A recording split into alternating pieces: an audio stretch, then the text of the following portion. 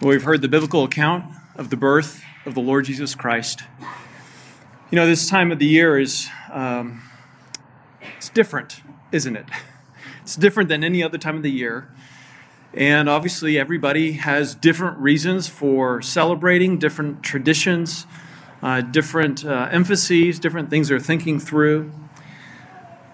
But for those of us who worship the Lord Jesus Christ, this season has a uniqueness that is unlike what anybody else celebrates in the world. Christmas, as you know, is not a biblical holiday. Scripture does not command us to celebrate the birth of Jesus. Frankly, it doesn't even command us to celebrate his death other than to meet weekly as the early believers did and to celebrate his death through the Lord's Supper. But in terms of Easter, Resurrection Day, there's no particular command. But when there is such a man as the Lord Jesus Christ, who is God in the flesh, you cannot help but celebrate who he is. The fact that he came and took on human flesh, became a man, though he was God, infinite in deity, divine completely, and yet put on human nature. Why did he do that? Well, we already heard it, but let me just remind you what the angel told Joseph. He said, "Joseph, son of David, do not be afraid to take Mary as your wife, for the child who has been conceived in her is of the Holy Spirit. She will bear a son, and you shall call his name Jesus, for he will save his people from their sins." And then it says, "Now all this took place to fulfill what was spoken by the Lord through the prophet. Behold, the virgin shall be with child, and shall bear a son, and they shall call his name Emmanuel," which translated means God with us. Tomorrow morning at our 11 o'clock service, we'll study Luke chapter 1, when the angel came to Mary and revealed to her that the child she was about to conceive is the son of David. And by declaring that, he is affirming and emphasizing the fact that Jesus is the King of Israel, as we've just sung. But here to Joseph, the angel reveals that Jesus is not a king necessarily, but a savior. And those are not in competition with each other. It's just a matter of emphasis. A savior of what? A savior of people. A savior from what? A savior from our sins. Our sins are what separate us from God.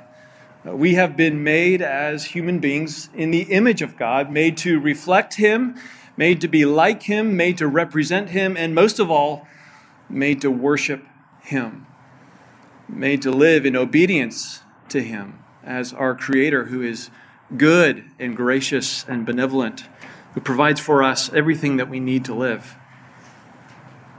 And yet in our sin, because of the way in which sin has cursed us from our first parents, Adam and Eve, we are enemies of God. We've become hostile to God, not just in our actions, the things that we do, but also in the way that we think. We are hostile to God in our minds. We don't want God to be over us, to be our king, to be our Lord, to be our master. We want to be our own master. And so we have lived in rebellion against him from our earliest of days as people. And because of our sin, we deserve the punishment that is due to us. We deserve justly the wrath of God because we are his creatures made to serve him, made to worship him, a God who is good and gracious, righteous and just. And yet we've rebelled against him, and any good judge would always come down justly on those who violate the law. And so we are lawbreakers, and not just lawbreakers, but those who would, if we could, turn our attention toward God and kill him, just like we did when Jesus came. That is our nature, and so we deserve the punishment. And that punishment that we deserve, Scripture says, is death. Eternal separation from God, receiving upon us the justice and the penalty that sin requires forever. There's nothing we could do to overcome that penalty. There's no deeds we could mount up to balance out the scales, as it were. Because once you're a violator of the law, you are always a violator of the law. That cannot be undone. And so we are deserving of his wrath now and forever, without any way to save ourselves, without any way to make ourselves receivable before the Lord, acceptable to him, righteous in his sight. And so, knowing that that was the situation, God himself sent his Son to live the life that we could not live. Jesus was born as a baby. He couldn't just come down as an adult. He had to live a full life, demonstrating a life that is lived in worship, in subjection, in obedience to the Father. And so Jesus lived that life. He lived a sinless life as God, and yet also as truly man. He was unjustly put to death on the cross. He was hated, betrayed, rejected, murdered, and yet 3 days later he rose from the grave. In his death, he took the place of all those who would believe, so that we who were sinners could be made righteous, not because of our own deeds, but because of what Christ has done.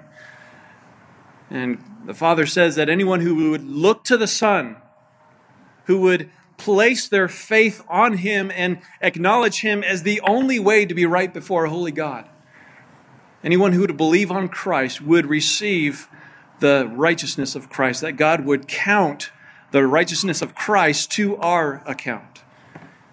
That's the only way to get out of the penalty that we deserve, to acknowledge that Jesus himself took that penalty, that he lived the righteous life and he died the death that we deserve. After 40 days of his living on this earth as a resurrected Lord, Jesus ascended into heaven. And as he was ascending, there was a promise that he would one day come back. And when he comes back, he will come back not as a baby, he will come back as a king. And he will conquer all of those who have lived in opposition to him, those who are there at that time, alive, and those who have died since then. He will judge all who have been opposed to him. I don't know where all of you are at here tonight. Many of you are, of course, part of our church family, but some of you may be visiting with us. Some of you who are part of our church family, maybe you're children of our members. You need to consider, how will Christ find you when he returns? Will he find you as one who is believing in him? If he came tonight, if he came tomorrow, would he find you believing in him? Or would he find you still rejecting him, thinking, oh, I can think about that later? Or even worse, I don't need to think about that. I would just plead with you this Christmas season, today, Christmas Eve, tomorrow, Christmas Day, that this be the first Christmas where you are actually, in truth, celebrating the birth of the one who came to rescue us from our sins. So that when he comes again, he doesn't come in judgment toward you, he comes in celebration with you of his victory and of his new kingdom which he will establish. So whatever is going on tonight in your home, whatever is going on tomorrow, I would urge you, believer or unbeliever, to acknowledge Jesus Christ. Born in the flesh, lived a righteous life, resurrected from the dead, and now dwelling in heaven, waiting until the Father sends him to establish his kingdom on the earth. Know that that is the true celebration of Christmas. It's the true meaning of Christmas is not us giving gifts to each other. It's not a spirit of giving in general. It is the fact that the Father gave his Son so that anyone who would believe in him would not perish, but have eternal life. Let's pray as we close. Our Father, we thank you for this precious gift, this infinite gift that we do not deserve. And yet because of the kind of God that you are a saving God who is also just. And you must punish sin. And so you sent your Son so that you could punish him on behalf of all those whom you would save. Lord, would there not be in this room anyone who would be rejecting Christ, who would be apathetic toward Christ, who would be disinterested or even hostile to Christ? But would you turn their hearts toward you? Would you bring them to repentance and acknowledging that they are a sinner, that they need to be rescued from their sin and from the due penalty that is due to them? And would you save them, so that from here, throughout the rest of their life, they would be able to mark this day as that time when you rescued them from their sin. Lord, in our hearts this weekend, this week, would we worship you in the midst of the traditions, in the midst of the gatherings, the activities that we do. Let us be true worshipers, worship those who worship in spirit and in truth, so that you would be glorified in all things. We ask these things in the name of Christ and for his sake.